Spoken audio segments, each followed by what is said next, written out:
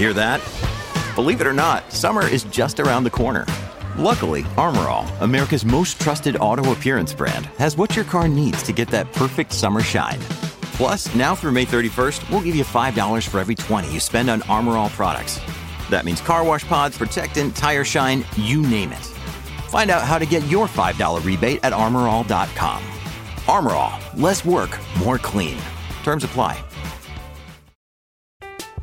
I'm Alex Rodriguez. And I'm Jason Kelly. From Bloomberg, this is The Deal. Each week, you'll hear us in conversation with business icons. This show will explore deal-making across sports, media, and entertainment. That is a harsh lesson in business. Sports is not as simple as bringing a bunch of big names together. I didn't want to do another stomp you out speech. It opened up so many more doors. The show is called The Deal. Listen to The Deal. Listen to The Deal on Spotify. With threats to our nation waiting around every corner, adaptability is more important than ever. When conditions change without notice, quick strategic thinking is crucial. And with obstacles consistently impending, determination is essential in overcoming them. It's this willingness, decisiveness, and resilience that sets Marines apart. With our fighting spirit, we don't just fight battles, we win them. Marines are the constant our nation counts on to fight the unknown. And through adaptable problem solving, we do just that. Learn more at marines.com.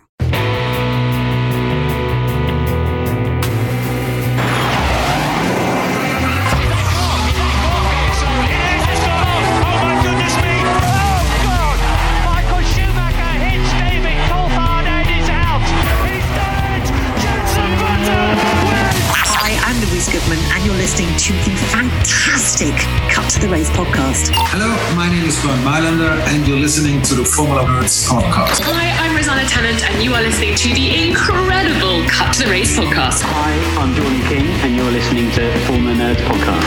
Hi, I'm Crofty. You're listening to the Cut to the Race podcast. It's lights out, and away we go! Hello and welcome to the Cut to the Race podcast. Oh my God, it feels like we haven't been together for ages. That's because the F1 season finished and we went... But we are back, as we promised, to do a two-part season review. Now, we're going to split this into two, with the bottom 5 teams we're going to cover on this episode. And then next time, we're going to do the top 5 teams. And, of course, because we have Abby, there's going to be a little quiz in there as well. So, introducing my panel, we have Abby. How are you? I'm all right, thank you, Ollie. I can't believe that it's like 2 weeks till Christmas. It's this year, whilst there have been so many rounds of the F1 season, it feels like it's gone really quick, but also slow. But I'm glad that we're all back together. How are you, Ollie? Well, you say we're all back together. Well, there is one member of the panel who is trying to get here, but is going to be late, so we're kicking off without him. But we do have Sam on time. Sam, how are you? I'm perfectly well, thank you, Ollie. How are you? Yes, very good. Thank you for asking. So without further ado, let's kick it off. So we're going to go in reverse order. Let's start by talking about Haas. Haas finished in last this season with 12 points. Kevin Magnussen finished the season with 3 points, and Nico Hülkenberg finished 16th with 9 points. So, guys, what did you think of Haas's season? Now, Haas finished last in the Constructors' Championship for the second time in 3 seasons. So this is a continuation of form. Would we say it like that? Did we have higher hopes for Haas this season? I think I did, because obviously in 2022 they finished 8th in the Constructors on 37 points, and they had Nico Hülkenberg returning this year with Magnussen. And I felt like that was a strong partnership. Obviously, they struggled a lot more compared to other teams in terms of development with the car, and they did see quite a few DNFs. I mean, Hülkenberg had 3, Magnussen had 5, but it was a shame because Hülkenberg, he in particular, was very strong on his qualifying in some races. I mean, in Canada, P2, yes, he received a penalty and started the race in P5, but he managed to put his Haas on the front row, which was very out of the ordinary. Magnussen last year, he got pole in Brazil, I think it was. So I did have high expectations, but I feel like they struggled a lot more with developing the car, and the struggles that they did have with the car, particularly tyre degradation, hindered their season a lot because good qualies didn't turn into good race results. So I can see why they're 10th in the constructors, although I did think Alfa Romeo would be 10th. But yeah. Well, we've seen this before with Haas. Was it 2018? I think or 2019? One of the years where they had a very, very quick car on a Saturday. But on the Sunday, they'd just fall back. And I remember Magnussen and Grosjean, just the frustration within the team. And they were really struggling to put points on the board. I think it was 2019 after I think they had a particularly strong 2018. And that has now carried over into a whole new set of regulations. They know how to put a quick car together. They don't know how to put a consistent race car together, though, that is going to be easy enough on the tyres, is going to be able to go, to do 300 kilometres at the performance it needs to.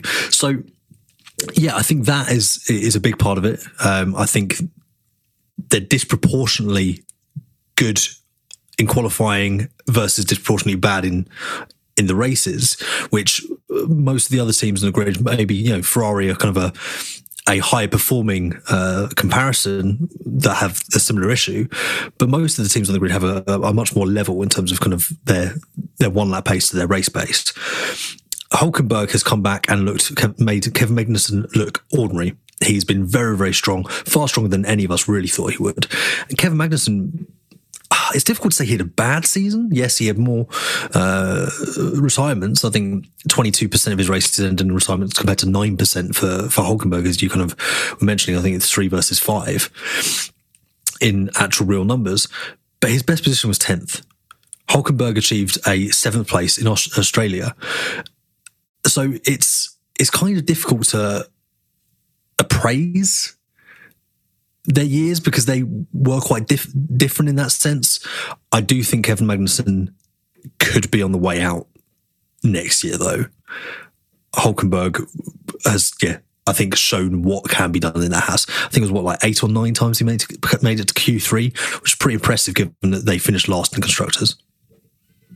And just on Hulkenberg's P7 in Australia, 8 cars failed to finish that race, Magnussen being one of them. So that made it easier for him to get into the points in that. But I do agree, Sam. I feel like Magnussen, his time in F1 may be expiring.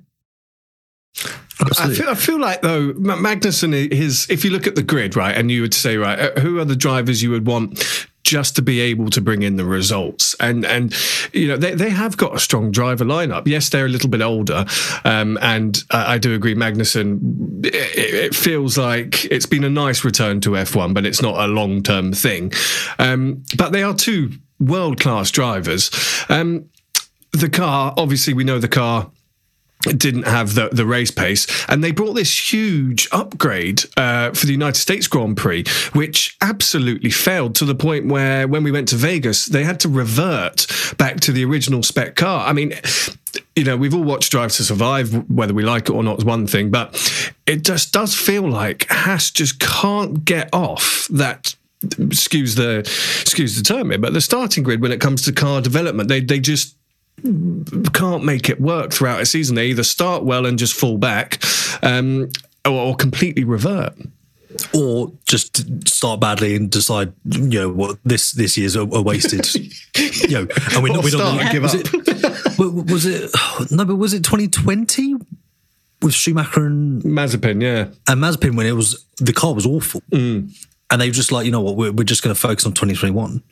Yeah, it didn't feel that bad this year. I mean, that was... Well, no, it was 2021 that happened. Yeah. And then obviously new regulations. The thing is, again, talking about kind of it being difficult to appraise the seasons of both of them, Magnussen made it into the points 3 times. Hulkenberg only twice. So, I mean, and I think pretty sure one of those was the Austrian sprint race. So, actually... maybe, now I'm kind of looking more kind of forensically at this, Magnussen's season isn't as awful as it maybe appears to be. He is a reliable driver. He is quick. He clearly can't turn it on over one lap the same way Nico Hulkenberg can at this stage. But, it's difficult.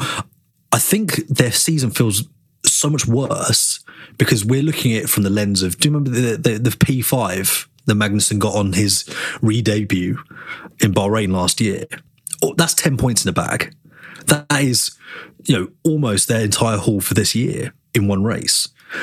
So I think the expectations were higher, whereas realistically they have fallen to the back of the grid, and they'll punctuate that equilibrium every now and again like last year, but they are that team in F1 at the moment.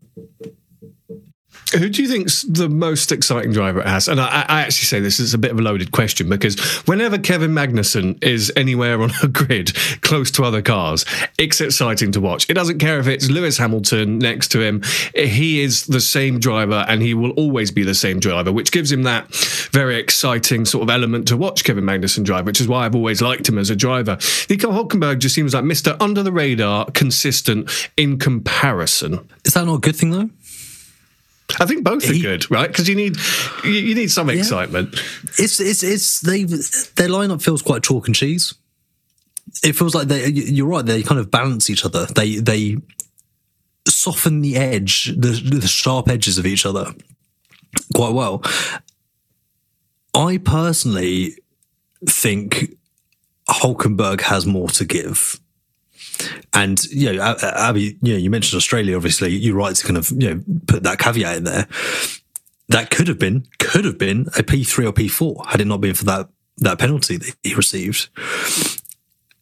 And that would have, been, I don't know where they would have ended up in the constructors. I assume they would have overtaken Alfa Romeo, but I don't think they would have gone past AlphaTauri. But that would have changed the whole perception. Nico Hülkenberg getting his podium finally, I think it would have been potentially enough for them to go, you know what, we're sticking with Hülkenberg, we'll bring someone else in. I think, I can't see that lineup changing, staying the same come the end of next year. I agree. I think at the moment, they're working. I think the main issue is, like you said, Sam, they can get a quick car for quali, but they're struggling to maintain that pace during the races. And Hülkenberg said about the upgrades in Austin that you mentioned, Ollie, they just didn't work. And the issue is when you bring an upgrade package, you need it to work. You need to see the results. We saw Aston Martin. They were bringing upgrades and we're falling back through the pack. And then they reverted to an old spec car, just like Haas did. It works with Magnussen and Hülkenberg at the moment. And I think if Haas can get a strong enough car, get a fast enough car that doesn't completely ruin the tyres too quickly, then I feel like they could have some really promising seasons. But I do agree with what you said, Sam. I think 2025 or definitely 2026, it won't be Magnussen and Hülkenberg as the Haas driver lineup. No, because you're right. Hülkenberg's getting older and Magnussen's maybe not making the grade he should. But I'm just now looking at their results across the year.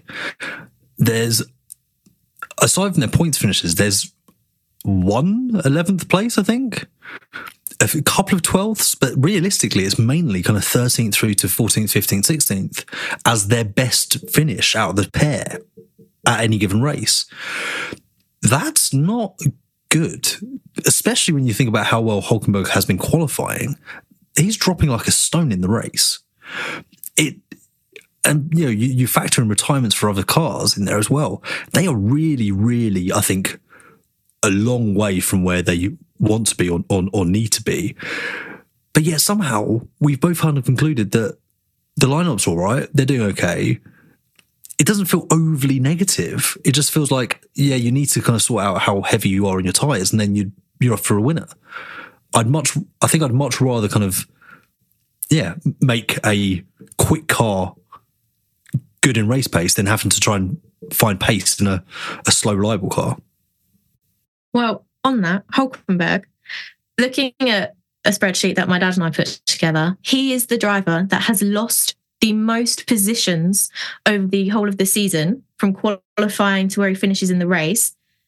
Oh, no, he hasn't. Leclerc has. But Hülkenberg, 53 positions that he's lost. Poor Charles. Charles. We're talking about the worst team, and actually Charles found his way in there. That is proper collateral damage, isn't it? A stray bullet finds him. But Hülkenberg, he's lost 53 positions, which like you say, considering where he's qualified, he has been up there. And when you think of qualifying, he's not a standout driver, but he's one where you would bring him up in conversation and go, oh yeah, Hulkenberg in the Haas, he's qualified really well. To lose that many positions, it is such a shame to see, because he is a good driver. Well, I think, Abby, if I'm being honest, I think you're doing him a disservice with that, because if you use Magnussen as a benchmark there, yeah, is the Haas actually quite quick and Magnussen's underperforming? Is Hulkenberg overperforming? You put Hulkenberg in a fairly decent car, say, stick him in Alpine, I think he could be on for a really strong season. I think he would definitely be kind of in that Gasly Ocon ballpark in terms of where he is. So, yeah, I think really he is outperforming the car at this stage, and I think his age will see that he doesn't move further up the grid, or maybe kind of get other opportunities. But I think he's had a really strong season in that sense, and I think on a Sunday the car clearly doesn't work because they're both falling back in the race. Sam, I think you've hit the nail on the head with Haas, where they've got something that can work. They just need to tweak it. They've got two good drivers. Anyone who's watched F1 for a long time will know that Nico Hulkenberg can drive and is an extremely good driver. I'm not saying Kevin Magnussen isn't. But one car where they're going to need to completely start again from scratch for next year is Alfa Romeo, who finished the season in 9th with 16 points compared to Haas's 12. Guan Yu Zhou finished the season in 18th with 6 points, and Valtteri Bottas finished in 15th with 10 points. Now, I think Alfa Romeo owe Valtteri Bottas quite a lot, because he really has been the face of this team, whether it be a nude calendar that he's brought out or the mullet that he turned up with this season. He really has kept the spotlight on the team. And he's also, as we know, a very good driver. He's proved himself at Mercedes, but it was a disaster of a season for Alfa Romeo. What do you guys feel went wrong from sort of the beginning of the season? Well, just very quickly, Ollie, on the kind of Valtteri Bottas point, in terms of marketability, he's almost the F1's equivalent of Ed Miliband. Like, do you remember when he was Labour leader and it was so controlled, his image and everything he was doing, and it was so prescribed, do this, do that, be very kind of serious. And as soon as he wasn't Labour leader, he was cracking jokes about, like, there was a photo of him in with two blonde women, and he was like, oh yeah, me, caption, I'm the one in the middle. And he was like a lot more fun, he had a lot more personality, and it's like they've literally just unleashed Valtteri Bottas and be like, look, be yourself. Yeah. From a marketing perspective, he's been a revelation. And I think he's brought a lot to the team in that sense. So yeah, that's obviously a total side point, because it doesn't matter how kind of fun your moustache is when you put a helmet on. But since midway through last year, they have just really struggled to perform. For me, I think it's because, I don't know if you remember, because they've got quite a short wheelbase car, it's quite light compared to some of the others. So I think they were actually the first to get, or they were the lightest car at the start of last season, and they used that to good effect. It was obviously an advantage against their competitors. As everyone else has improved, and Alpine managed to get below the minimum threshold and were the first to, so they could then add a ballast to where they wanted the weight in the car. But Alfa Romeo were able to do that to their advantage. Since then, they've really, really struggled. It's been really difficult. On that short wheelbase point, you see in tracks like Hungaroring or Zandvoort, where it's not particularly kind of high speed intensive, that they actually perform better. They had some stellar qualifying sessions there, the two of them. I don't know if it's the Alfa Romeo aren't doing enough by Valtteri Bottas, but I think they're relying on him heavily. When you look at their lineup, and we'll go on to that in a second when we kind of break down the both of their seasons. But they're for me, it's weird. They outscored Haas, they finished 9th, but for me, they're the ones who I'm really disappointed in. And all of a sudden, they've kind of ended up in that position where they're the second worst or worst car on any given weekend. And I kind of can't. I don't know where when it happened. I kind of can't. Didn't really notice them get into that state. I feel like, Sam, I didn't really notice them all season. I mean, there was a bit of hope around Guan Yu Zhou, but they reached Q3 7 times. They had 7 points finishes. Best finishing position, 8th, 6 DNFs, leading up to 16 points. It just feels like... what were you doing? Abby, what are your thoughts on them this season? They have said that they're going to completely scrap this car, especially with the addition of James Key from McLaren, who they've got for next year. So they know that the car was a dog. They need to start again. But this season, it was really meh. It certainly was. I mean, 2022, they finished 6th in the standings on 55 points. This year, they've got 39 points less.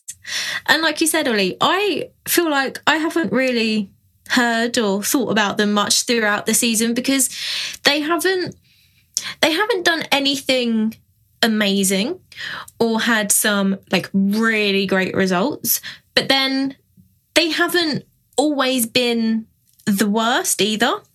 But it is a shame to see, and I would love to know how they are moving forward next year. Like you say, they're going to scrap this year's car because it clearly is not working. I mean, the highest qualifying position for both of them was in Hungary.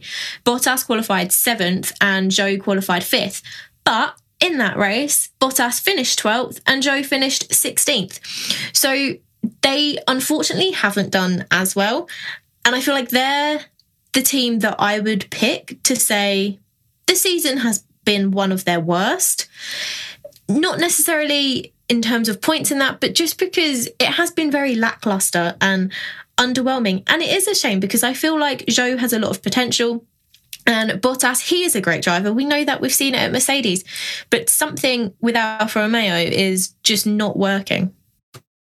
Weirdly, though, this season has been an improvement on the second half of last season. So they scored the vast majority of their points in the early part of last season. So they scored 55 points, as you mentioned, Abby, and I'm glad you brought it up. So in the first 9 rounds of the season, they were in pretty good form. Can either of you guess how many points they scored in the final 13 races of last season? Not a lot, but I do remember that they did have a lot of DNFs. Not a lot. I reckon it was between 0 and 10. It was 4. Yeah. They scored 4 of their 51 points. Wow. In the final 13 rounds of last season. Yeah. That is such a perplexing change in form. It is, because I remember we talked about last year saying it was the antithesis of Aston Martin's season, where they just went from strength to strength in the back end of the campaign. Vettel seemingly kind of, given a new lease of life post-retirement announcement. But for Alfa Romeo, it's just all fallen apart. And now there's rumours of Audi potentially kind of not being completely invested in the project. Obviously they'll become Sauber for next year, with Alfa Romeo stepping away from the sport for now.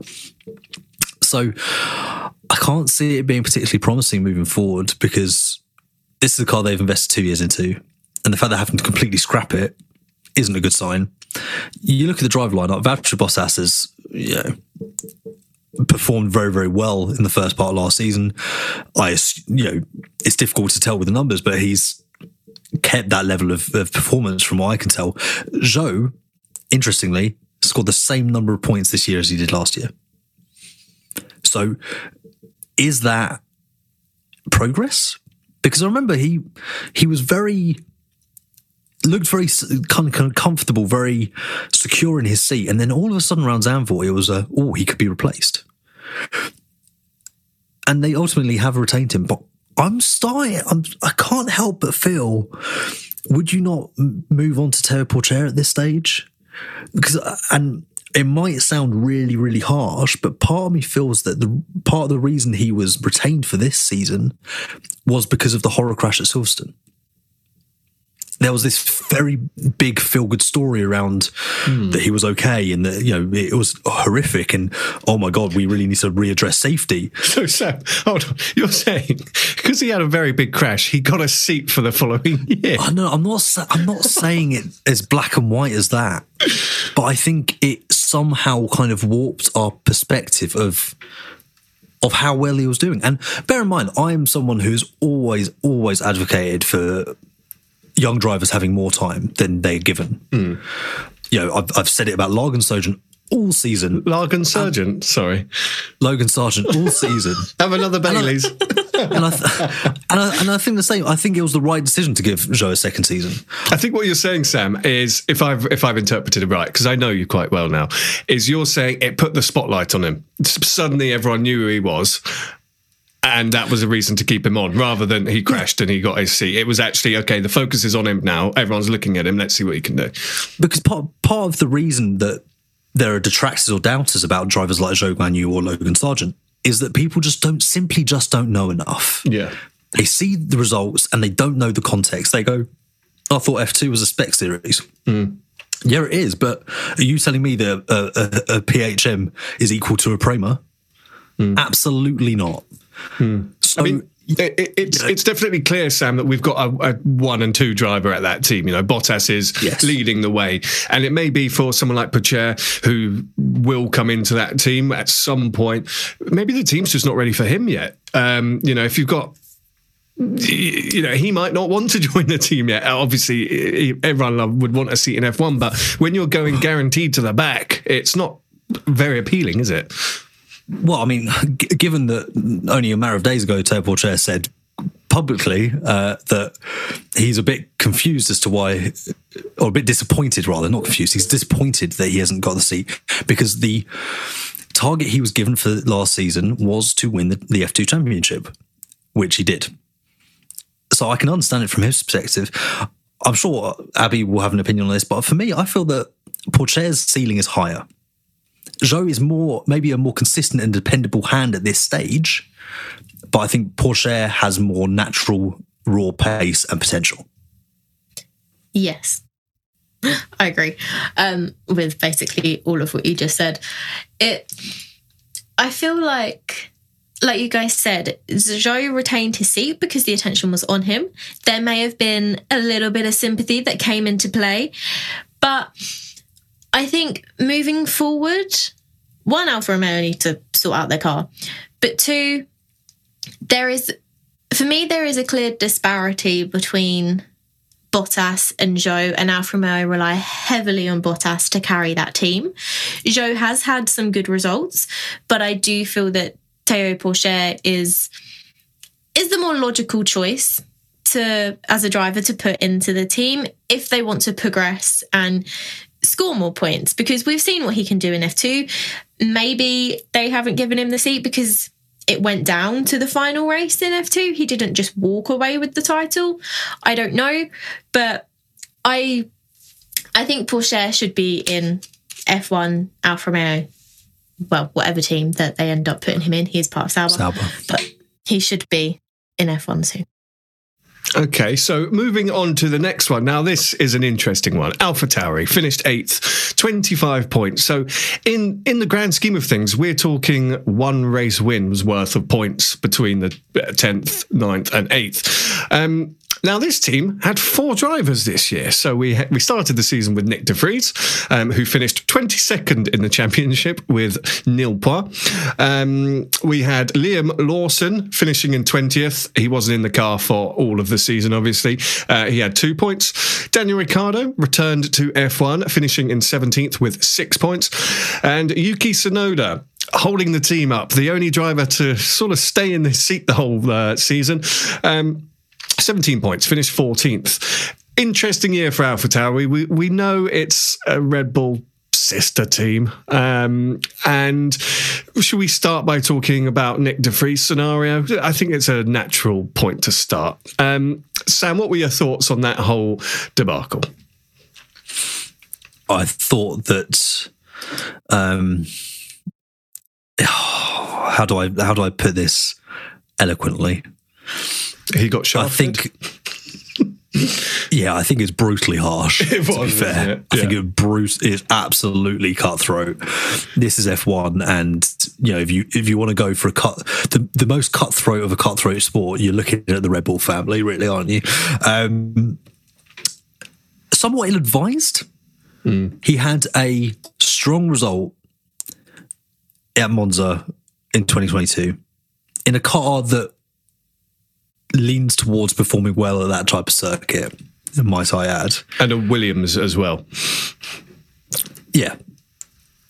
And I want to caveat this by saying that he has clearly proven that he can compete with the best. He's won a Formula E championship, an FIA World Championship.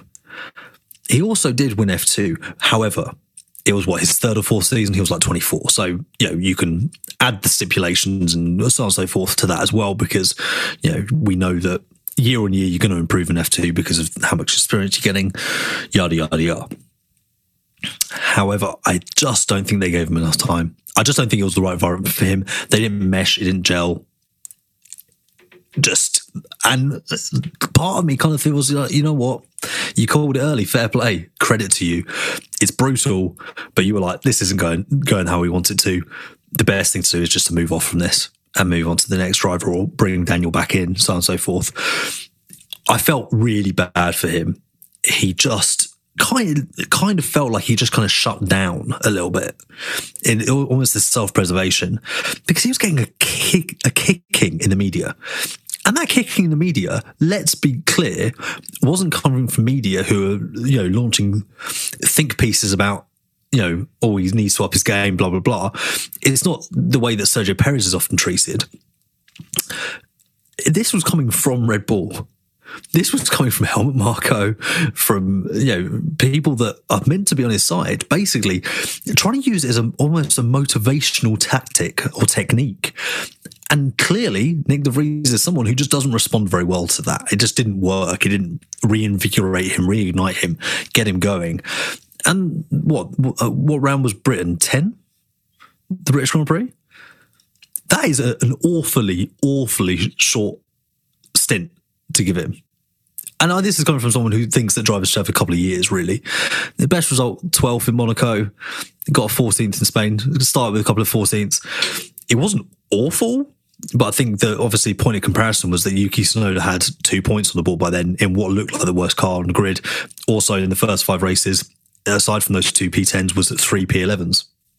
The delta felt too big. Did we know that Yuki Tsunoda had taken the step forward that he had at that stage? I don't think we did. I think we kind of thought, well, if Yuki Tsunoda of old is performing like this, how bad is this guy doing? So again, it's that perception thing. It's very difficult to really see how well you're doing. All you can do is try and beat your teammate, and he was far from that. So they decided to call it early. And yeah, as I said, to a certain degree, you've got to respect that. Yeah, and the timing didn't help at the British Grand Prix, where Red Bull decided to put Daniel Ricciardo in a car for a test run, where Ricciardo was only a couple of tenths off Max Verstappen's time. Now, whatever circumstances that may be, whatever tyres, fuel that was in the car, it's an impressive thing to put into the media, Sam. And you're talking about media here, and media is ultimately what Red Bull need to keep happy. And ultimately, they've gone, well, Ricciardo can drive pretty much as fast as Max Verstappen.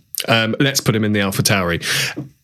Everyone thinks highly of Daniel Ricciardo. We've missed him in the sport, that's for sure. And it felt like just the stars had aligned to move Nick de Vries out and still keep the fans relatively happy. Abby, what was your take on that switch, bringing Daniel Ricciardo back in mid-season to replace Nick de Vries? Well, first of all, I think Nick should have been given till the summer break. They said that they were going to give him till the summer break. And yes, Sam, you do have to give a little bit of respect to them, knowing that it's not working out. So they made the most logical decision for the team. But it was such a shame, because this was his first time being a full-time F1 driver. And like William said, they're giving Logan time to develop. Now, it is AlphaTauri, it is the Red Bull family. It's a very different environment. And I don't think de Vries gelled well or got on with everybody in AlphaTauri. I think if he was in a different team, like Williams, where he did really well in Monza last year, it could have been a different story. But with Daniel Ricciardo, everyone loves Danny Rick. It was good to see him back on the grid. I was a bit sceptical about him being the one to come in because I was thinking Lawson. And obviously we do see Lawson in the AlphaTauri once Ricciardo injures himself. But Ricciardo scored points, P7, highest finish for the team in Mexico, highest finish all season. So yes, whilst AlphaTauri have got less points than they did last year, they finished higher in the championship. So they managed to turn it around, and Daniel Ricciardo and Yuki Tsunoda seem to be a good pairing for the team. But this is, and you started to touch upon it, I think the really interesting comparison here is Lawson versus Ricciardo. They got the same number of points finishes. Obviously, Daniel Ricciardo had that stellar weekend in Mexico. Also, remembering back to 2022, he also had a very, very strong Mexican Grand Prix at McLaren. And that was in that, that kind of lame duck period where we knew he was going and, it was all kind of how he'd been treated by the team and so on and so forth. But if you look at the rest of his results, sandwiching that P9 for Lawson was a pair of P11s. Ricciardo only achieved one more P11, and that was in the last race in Abu Dhabi. The rest was a pair of 13ths, a 15th, and a 16th. And obviously he was withdrawn from the Netherlands, and a 14th as well, sorry. And anyway, so actually, I'm not sure how impressed I am with Ricciardo's comeback. And I think Lawson knows the team well, knows the family, and that's where he was able to kind of steal a march on Nick De Vries, right? He was much more comfortable with his surroundings going into the seat. He'd obviously driven it, he'd done much more simulator work, and he'd had 5 races to Nick De Vries' 10, and had a better time of it, clearly. The car was obviously developed more. The AlphaTauri by the end of the season was significantly better than the AlphaTauri at the start of the season. So there's all these different factors in play there. Nick De Vries was not the right driver. I think as harsh as it was, and yes, he should have been given more time, and I disagree, and I still do, with their decision, and yes, I still respect their decision and kind of see their side of it. I think really, for me, Liam Lawson would have been and is the right choice for that seat. I think Daniel Ricciardo has still got it. But actually, I'm looking at that little kind of 5-race run for Lawson, and I'm thinking I think he's done enough to warrant a seat. And I think realistically, I think a big part of why they didn't put him in the car when Nick De Vries was sacked is because of his Super Formula campaign. I'm with you, Sam, and I was saying it at the time on all of our race reviews. I think Liam Lawson is an incredible driver to just step in. Daniel Ricciardo had an accident. There was no plan there. We didn't know he was going to be in the car. And to do what he did at Zandvoort was just incredible. And there is a lot of talk of Daniel Ricciardo driving the development of this car forward because he's got that experience. He knows which direction it go in. So I think Daniel Ricciardo's got that value for sure. Yeah. And Liam Lawson, he's just got that young blood where, let me at it. I'll show you what I can do. And in my opinion, he absolutely did show me what he can do. And you've got to remember, he was driving an AlphaTauri. He was there. He was right by the points, like you've said, Sam. Yeah. I absolutely loved watching Liam Lawson. He may be my driver of the season. For the short impact he had, it was an incredible campaign to watch. And it's interesting as well because I think in the next couple of years, this AlphaTauri Red Bull relationship, and obviously we're not talking about Red Bull now, but they are very much making the noises of whatever they're called next year, racing balls. I pray it's not racing balls, but it looks like it's going to be. I could, write all day about what an awful name that is. Anyway, all the noise coming out of the camp is, we're not going to be a second team anymore. We're here to compete. We want to do this, that, and the other. While simultaneously bringing their operations closer together, saying that they're going to take as many parts and development points of information, whatever you want to, I don't know how to describe it, from Red Bull at the same time. So they're saying one thing whilst doing another. It's obviously a tried and tested media technique. I think for Liam Lawson, the best thing the best thing for him that is happening is Honda and Aston Martin coming together. Because Yuki Tsunoda has been heavily backed by Honda throughout his junior career. Obviously, Honda have been supplying AlphaTauri and Red Bull for a while. If there's an opening at Aston Martin, it could well be Yuki Tsunoda that goes, opening up a seat. But also, you've got to consider, is Daniel Ricciardo going to get promoted? What is going to happen there? Liam Lawson surely is close to a seat. Emu Iwasa is on the cusp, but they don't seem to want to give him that track time. They gave it to Isaac Hadjar over the season in AlphaTauri, which is again is a little bit puzzling to me. So it's actually such an interesting tapestry to look at, their driver lineups moving forward. It's a real kind of watch this space area. And yeah, Ollie, you're absolutely right. Liam Lawson absolutely earned his flowers this season.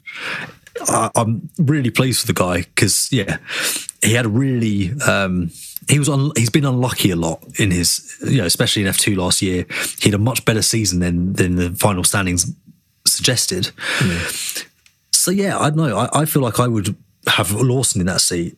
Lawson and Ricciardo, right? It just seems I don't know, because Tsunoda, Tsunoda's been here. I mean, we can do our pre-season prediction show, but Tsunoda's been here for a while now. He's not wowed anyone. Yeah. What you need is your development man, which is Daniel Ricciardo, to drive the team forward and work on how to get the best out of the car. And then you've got Liam Lawson, the cool kid in the background, to just go and drive the wheels off it. Well, this was kind of sort of my point, is that you take Tsunoda out of the equation because of Honda and Aston Martin. And you also, maybe prematurely and maybe unfairly, you take Sergio Perez out of the equation. I think and that obviously frees up seats for AlphaTauri drivers to move up. Maybe Red Bull go for a Norris or someone like that, and maybe it kind of, it ends up being, Tsunoda out, Lawson in, and as simple as that. But yeah, I kind of feel you rightly points out that Ricciardo is very key for development. He's a very experienced driver. That's exactly why Roman Grosjean stuck around at Haas for so long, because he was brilliant at moving the car forward. Yes, he had a mistake in him. And so, yeah, it's maybe Daniel Ricciardo is the key there that unlocks Tsunoda or the other driver being afforded the opportunity to get those results. Okay. Right. I think we've covered AlphaTauri. Abby, any closing thoughts on AlphaTauri before we move on? No, I think you two have summed it up pretty nicely. We'll just have to wait and see which drivers they do decide to stick with going forward after 2024. I feel like we didn't really review their season. We got too caught up in there. Sorry, I do apologise. In the interest of time and the fact that James Mackenzie has just turned up to the studio, we are going to take a short pause, and then he has just turned up for the Formula Nerds quiz, so he'll be very happy about this. We will be back in just a moment. I'm Alex Rodriguez. And I'm Jason Kelly. From Bloomberg, this is The Deal. Each week, you'll hear us in conversation with business icons. This show will explore deal-making across sports, media, and entertainment. That is a harsh lesson in business. Sports is not as simple as bringing a bunch of big names together. I didn't want to do another stomp you out speech. It opened up so many more doors. The show is called The Deal. Listen to The Deal. Listen to The Deal on Spotify. Another day is here, and you're ready for it. What to wear? Check. Breakfast, lunch, and dinner? Check. Planning for what's next and how to save for it? That's where Bank of America can help. For your financial to-dos, Bank of America has experts ready to help get you closer to your goals. Get started at one of our local financial centers or 24/7 in our mobile banking app. Find a location near you at bankofamerica.com/talktous. What would you like the power to do? Mobile banking requires downloading the app and is only available for select devices. Message and data rates may apply. Bank of America NA, member FDIC. Hey, it's Kaylee Cuoco for Priceline. Ready to go to your happy place for a happy price? Well, why didn't you say so? Just download the Priceline app right now and save up to 60% on hotels. So whether it's Cousin Kevin's Kazoo Concert in Kansas City, go Kevin, or Becky's Bachelorette Bash in Bermuda, you never have to miss a trip ever again. So download the Priceline app today. Your savings are waiting. Go to your happy place for a happy price. Go to your happy price, Priceline. So, before we start the quiz, James Mackenzie, he's turned up. He's made it. He's made it here, but he can only be here for a few minutes. So, James, what on earth is going on? By the way, how are you? Nice to see you. It's been a while. But are you all right? I am all right. It's been quite a day. To cut a long story short, basically, the French are on strike, as is tradition, and the delivery drivers for petrol are striking because apparently they want to put cameras in the cabs. They don't like that. So they stopped delivering petrol. I didn't know that. I've just been trying to get petrol for a few days, and it ended up with me actually my range was 0 kilometers. So I had to abandon my car at work, get a taxi home, and then walk to a petrol station with a jerry can, carry petrol back to a friend's house, borrow their car, and then make my way to my car and drop the car back. And here I am, straight off that end of that story. And it's very shortly the quiz. And very shortly you need to put a child to bed as well. So yes. You may be able to hear in the background, so I apologise to the listener if that's the case. I could hear a bit of crying. I wasn't sure if it was your soul or not. Yeah, definitely. All right, well, we'll enjoy the 10 minutes we got you for, James. I'm going to hand it over to Abby for the end of season FormulaNerds quiz. Part 1.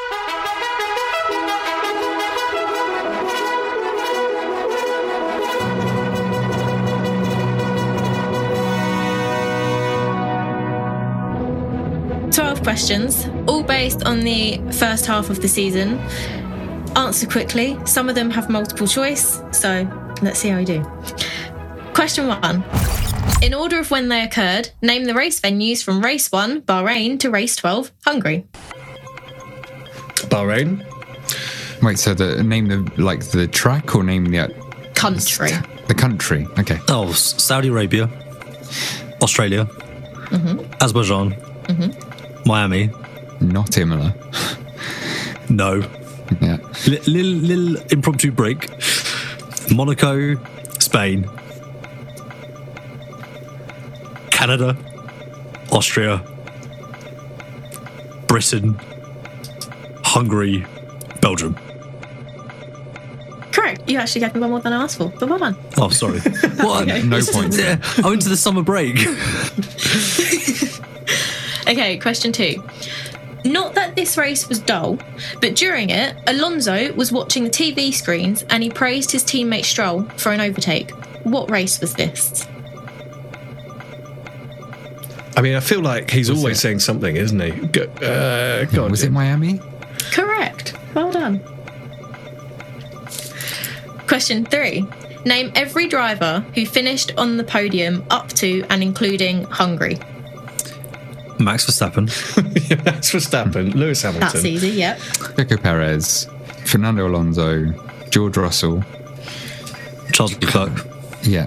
Carlos didn't get one in the first half, I don't think, did he? No, he didn't. Did you say Alonso? You've got 2 more. Esteban Ocon. Ocon, yeah. Have you said Russell? I said Russell. And who have we not said? Lando Norris. Yeah. Yeah. Well done. Now, question 4. As you've just established, Esteban Ocon did get a podium in the first half of the season. What race did he get a podium at? Monaco. Yes. See, you guys are doing really well on this quiz, so it's really quick. Question 5. In what race did Verstappen take victory and make it 100 race wins for Red Bull?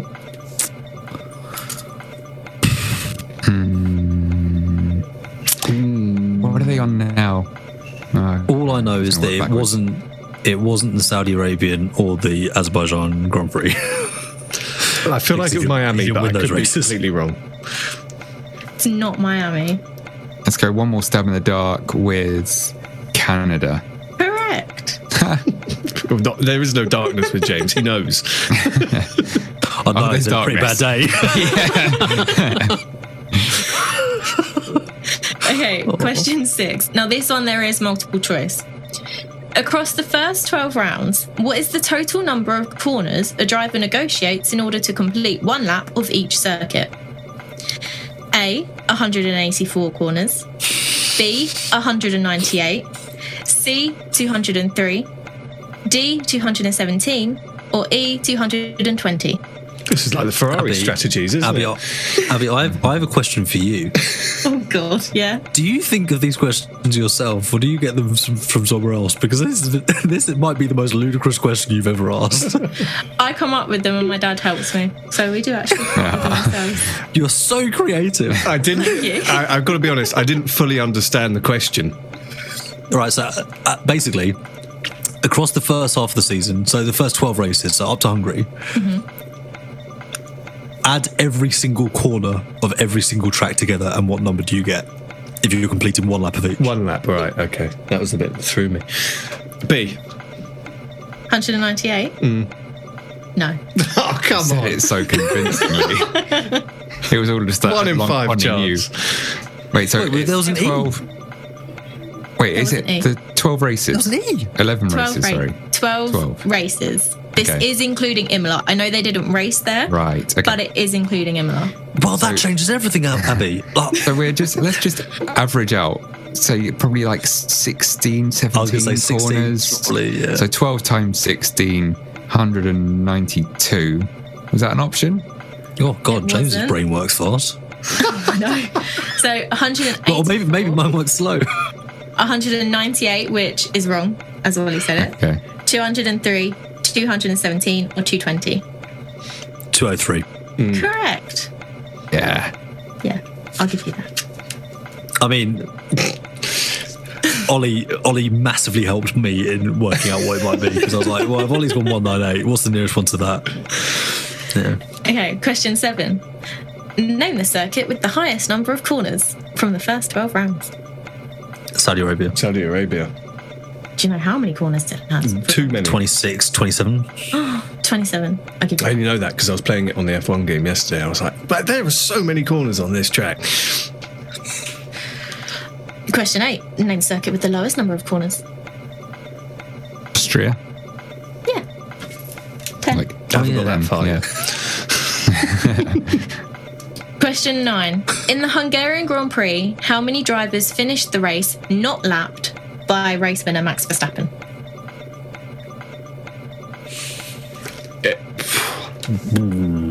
I reckon it's around the 5 or 6 mark. 5 or 6? I'm going to say 9. I'd go with Sam's answer, because that's correct. Question 10. Following on with Hungary, which driver finished 10th, scoring a point, but was lapped? Valtteri Bottas. No. Because we mentioned earlier that he came 12th, and Joe Guanyu came 16th. Oscar Piastri. No, he came 5th. It was Lance Stroll. Oh, fair. Question Well done, 11. Oscar. In Austria, track limits were more of an issue than elsewhere. Only 2 drivers escaped questioning, with the race result not being finalised until about 5 hours after the race. Thank you, Aston Martin. How many track limit infringements were noted in total? Oh, it was something like 1,000 or something. Yeah, it was over 1,000. I'll give you that. There was multiple choice, and one of the answers was 1,200 to 1,300, which is basically your answer. So well done. Because it was. So was it Max and Joe? Were they the 2? Funnily enough, final question. Name the 2 drivers who didn't get track limits. Joe's correct. Max isn't. Come on, Mister, I'm going to go as far off the track as possible, and then you can't get past me this way. He doesn't need to when no one's near him. I thought I remembered it was, like, I thought it was like, oh yeah, Max, well, that's predictable, and then Joe was the curveball, but clearly not. I can't remember. Well, Mr. Consistent. Right, well, should we take a guess? Fernando Alonso. No. Ollie gets a guess and I get a guess, and then if we don't get it, we don't get it. I will go with had your guess. Pierre Gasly. No. All right, do you want to win, Sam? All right. Lando Norris. No. Okay. It was George Russell. You idiots. So you got 10 out of 12 plus an extra point for the bonus point. So well done. Well, thank you very much, Abby. That is the end of part 1 of the 2023 season quiz. So James has left the building to tend to his son and put him to bed. So it is back to the three of us, Sam, Abby and myself. Moving on to 7th position, we are going to review Williams, who finished the season with 3 points more than AlphaTauri. So they finished on 28 points. Logan Sargent finished the season in 21st position with 1 point. And Alex Albon, a fantastic season for him. 13th, he finished with 27 points. Where would we like to start here? I feel like there's only one place to start, which is Sam talking about Logan Sargent. After Sam points out that no one's going to believe that we actually recorded the quiz in order and it wasn't a separate segment because James was there for, 10 minutes. But anyway, back to Logan Sargent, my favourite topic of conversation. I gave him a 5.5 out of 10 for his season rating when I did his season review. I think he had a better season than a lot of people will give him credit for. I think people see him as a continuation of Nicholas Latifi, and I think that is disingenuous and unfair. I also think that people paint him as the same brush, as I've already said in this podcast, as Zhou Guan Yu, because they quite simply didn't watch or understand enough of his junior career. This is a driver who was held back in F3 through budgetary reasons. He basically couldn't fund an F2 seat when his peers moved up. That was after a year in which he had ran Oscar Piastri very close to the F3 title, came third, Théo Pourchaire just pipped him to second. He had to be held back. He took a seat with Charouz, which, as you know, if you watch F2 and F3, you know that Charouz, PHM, whatever they're called in this current guise, are not a strong team. In fact, they are a perennial backmarker in those series. He managed to take a race win for them. So I think it's disingenuous to suggest that Logan Sargent isn't as quick as I think as I think he has proved to be. I think if you look at the fact that he's gone from F3 to F2 to F1 in a very short amount of time, he hasn't really had a chance to kind of stop and settle. And that is what Williams are trying to afford him. They're trying to give him that opportunity to build some confidence up, further his understanding and his knowledge of the car, so on and so forth. That is why it's so critical that he's getting a second season. So yeah, I think there is some really strong bits to look at his season. He's undeniably quick. He has that pace. He has what he needs in that area. He needs to be more consistent. He needs to make fewer mistakes. No one is denying that. Particularly unforced errors like track limits and just silly little kind of, like the Australian Grand Prix where he ended up taking, I can't remember who it was, taking someone out of the race. And yeah, track limits being a big thing. How many qualifying sessions have we seen him have a lap time deleted and therefore not getting through in a car that is quick enough to do so? All you need to do is look at how Albon has performed this year to say that there's a long way for him to go.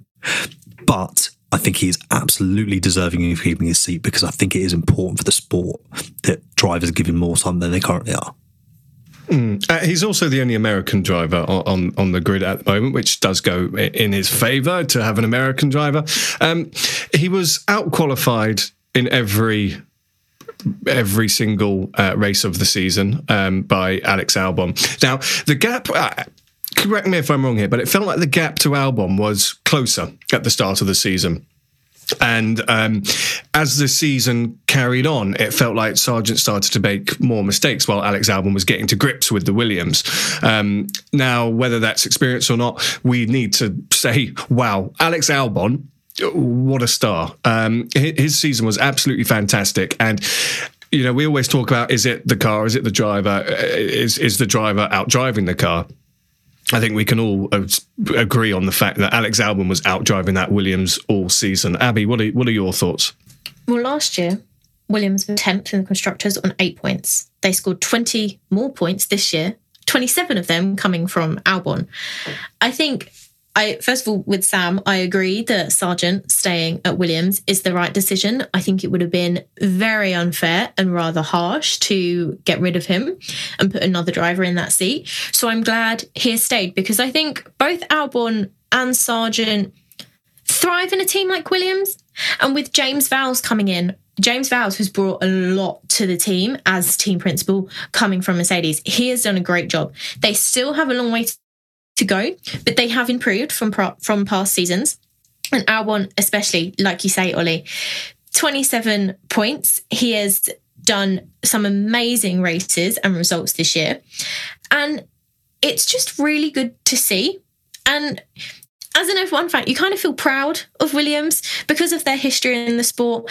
And they have had years where they have suffered and it has been very challenging for them. But they're now finding their feet. Albon is definitely more comfortable at Williams and in the team.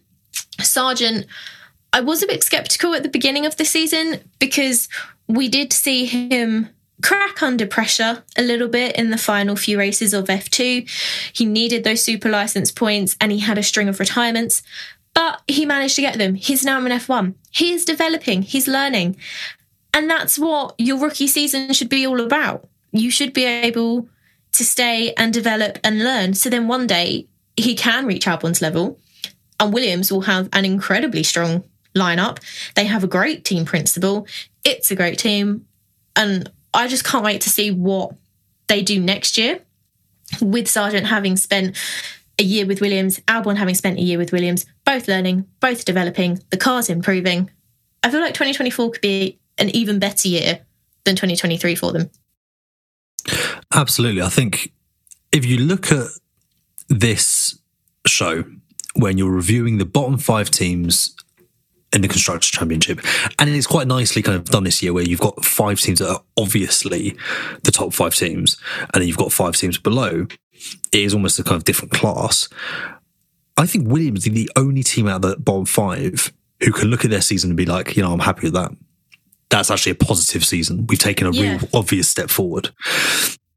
And yes, I mean, for me, Ollie, I know you said that you feel like Liam Lawson is your driver of the season. For me, it's Alex Albon. The way that he has responded to where he was in terms of, he obviously didn't look confident, didn't look comfortable, was kind of cast aside by the Red Bull program. How rejuvenated and renewed he has looked at Williams has been absolutely phenomenal to watch. And he is proving that he has still the determination and the pace needed to be successful in Formula One. He's my driver of the season, absolutely. And I think if you just look at that team and you look at what James Vowles has done, from the kind of, being the anti-Red Bull in that sense of, we don't want to just cast aside a driver who isn't performing, we want to develop him, we want to invest in them, to the fact that when mistakes happen, you almost know that you're going to see a social media post from Williams where James Vowles is sitting there going, right, let me talk through why Alex Albon had that mistake in Australia, why he crashed. Because actually, it wasn't completely his fault. There's more to it. We didn't help him prep the tyres, and there was some other things at play. The level of transparency is something to absolutely praise. Because they're bringing the fans, and this is what this era of Formula One is becoming, is fan engagement. Access to drivers and access to kind of content that you want to see, knowing the personalities as much as knowing the racing.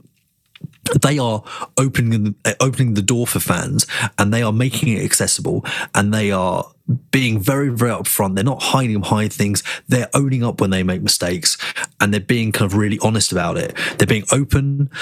One thing that you often see is when a team have a bad result or a driver makes a mistake, they don't talk about it. They don't post about it. Yeah, they do their pre-race media, so on and so forth, but that's it. That's done. We're not bringing any more attention to it. Williams don't do that. Williams are very, very open and upfront about it.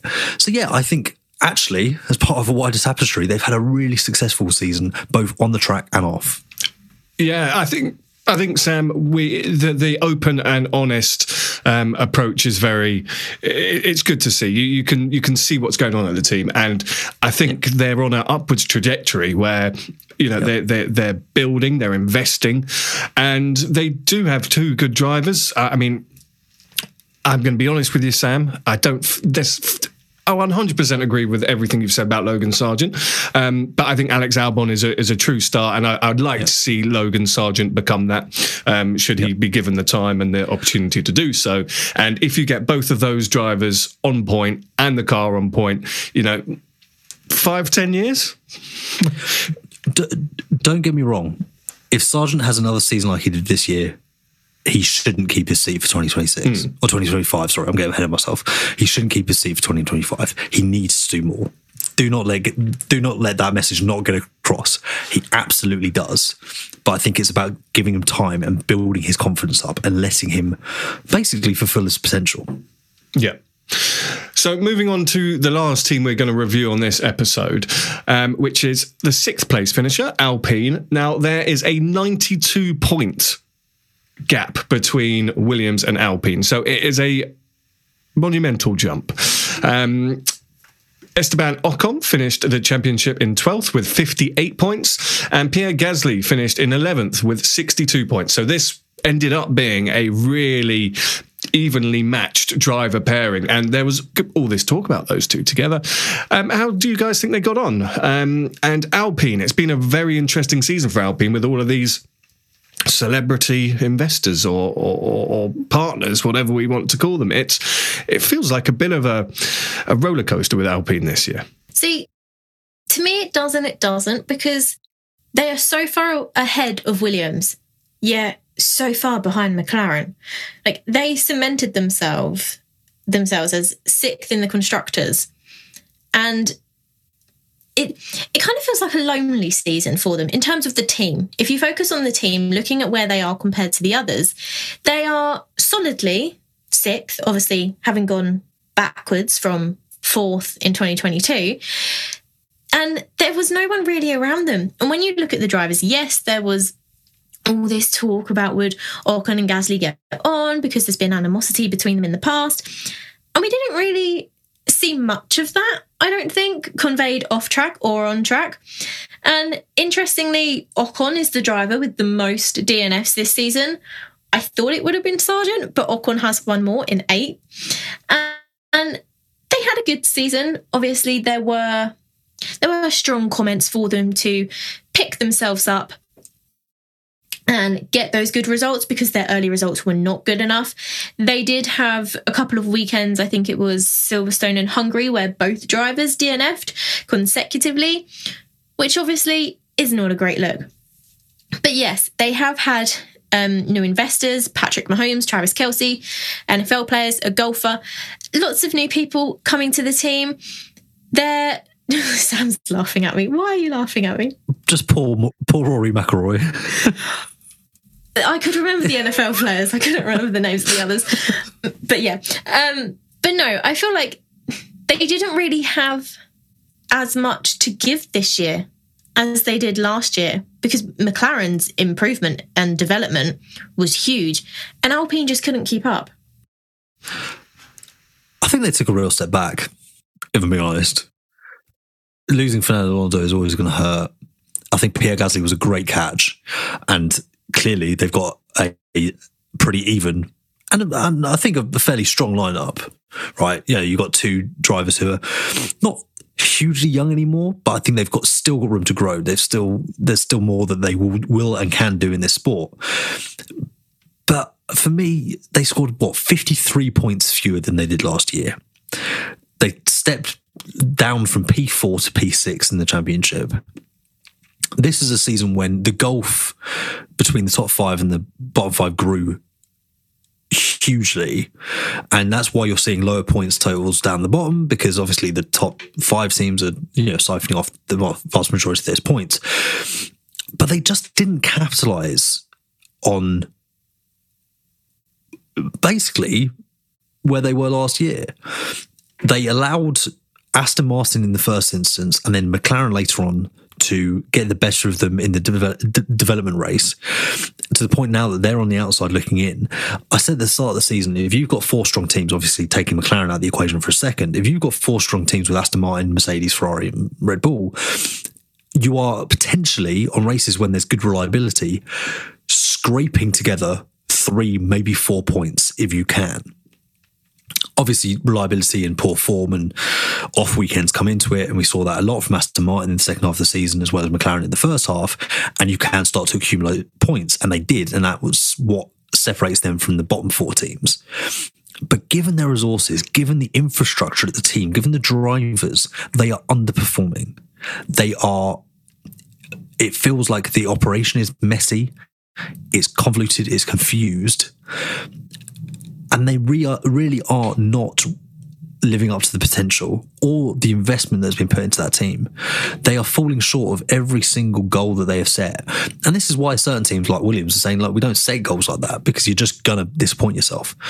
So for me, it's not good enough. They need to up their game. And could you imagine if we had 6 teams that were right at that level? And on their weekend, they can be, and they are up there with the 3rd or 4th best, or 4th or 5th best team on the grid. But yeah, it just, I don't know. They feel like they're in no man's land, and you look at the table, and that confirms that.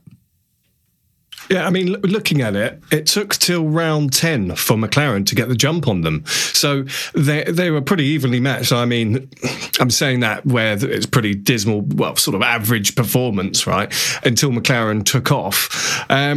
But the average finishing position for Alpine was, 9.8, so call it 10th. Average finishing position for McLaren over the season was 8.4, so call it 8th. It's just proof of how much McLaren just shot off into the distance, really, and Alpine just stayed exactly where they were. They could have been in that battle. Exactly, and I think that is, again, partly because there's so much politics and so much public politics at play. Like, around the Monaco Grand Prix, when you've got very public firings and hirings, and you've got Laurent Rossi kind of openly saying the team needs to do more. Credit to how they responded with a podium in the next race. Fair enough. But it feels like a really disappointing year for the team. But when I look at the drivers, I think Ocon was very, very unlucky. He got basically Alonso's bad luck transferred to Ocon when he left the team, and it could have been a much stronger season had he had fewer retirements. Pierre Gasly settled in well, and I think they're in good stead moving forward. They both got podiums. That's not bad. And this shows that actually that, side note, that the regulations are working, because, we want a deep list of podium finishes across the grid. I think if they can start to kind of get their act together as a team, I think you give the platform to 2 very, very capable drivers to move on up through the grid and get better and better results. I think that's the thing. Ocon and Gasly, like you say, Sam, they are incredibly talented. It is just at this point in time, Alpine isn't where it should be. They have taken a step back. They have fallen back from their performance from last year, and McLaren's upgrades didn't help them. They're far away from McLaren, but far ahead of Williams. So they are definitely like the midfield team, I would say.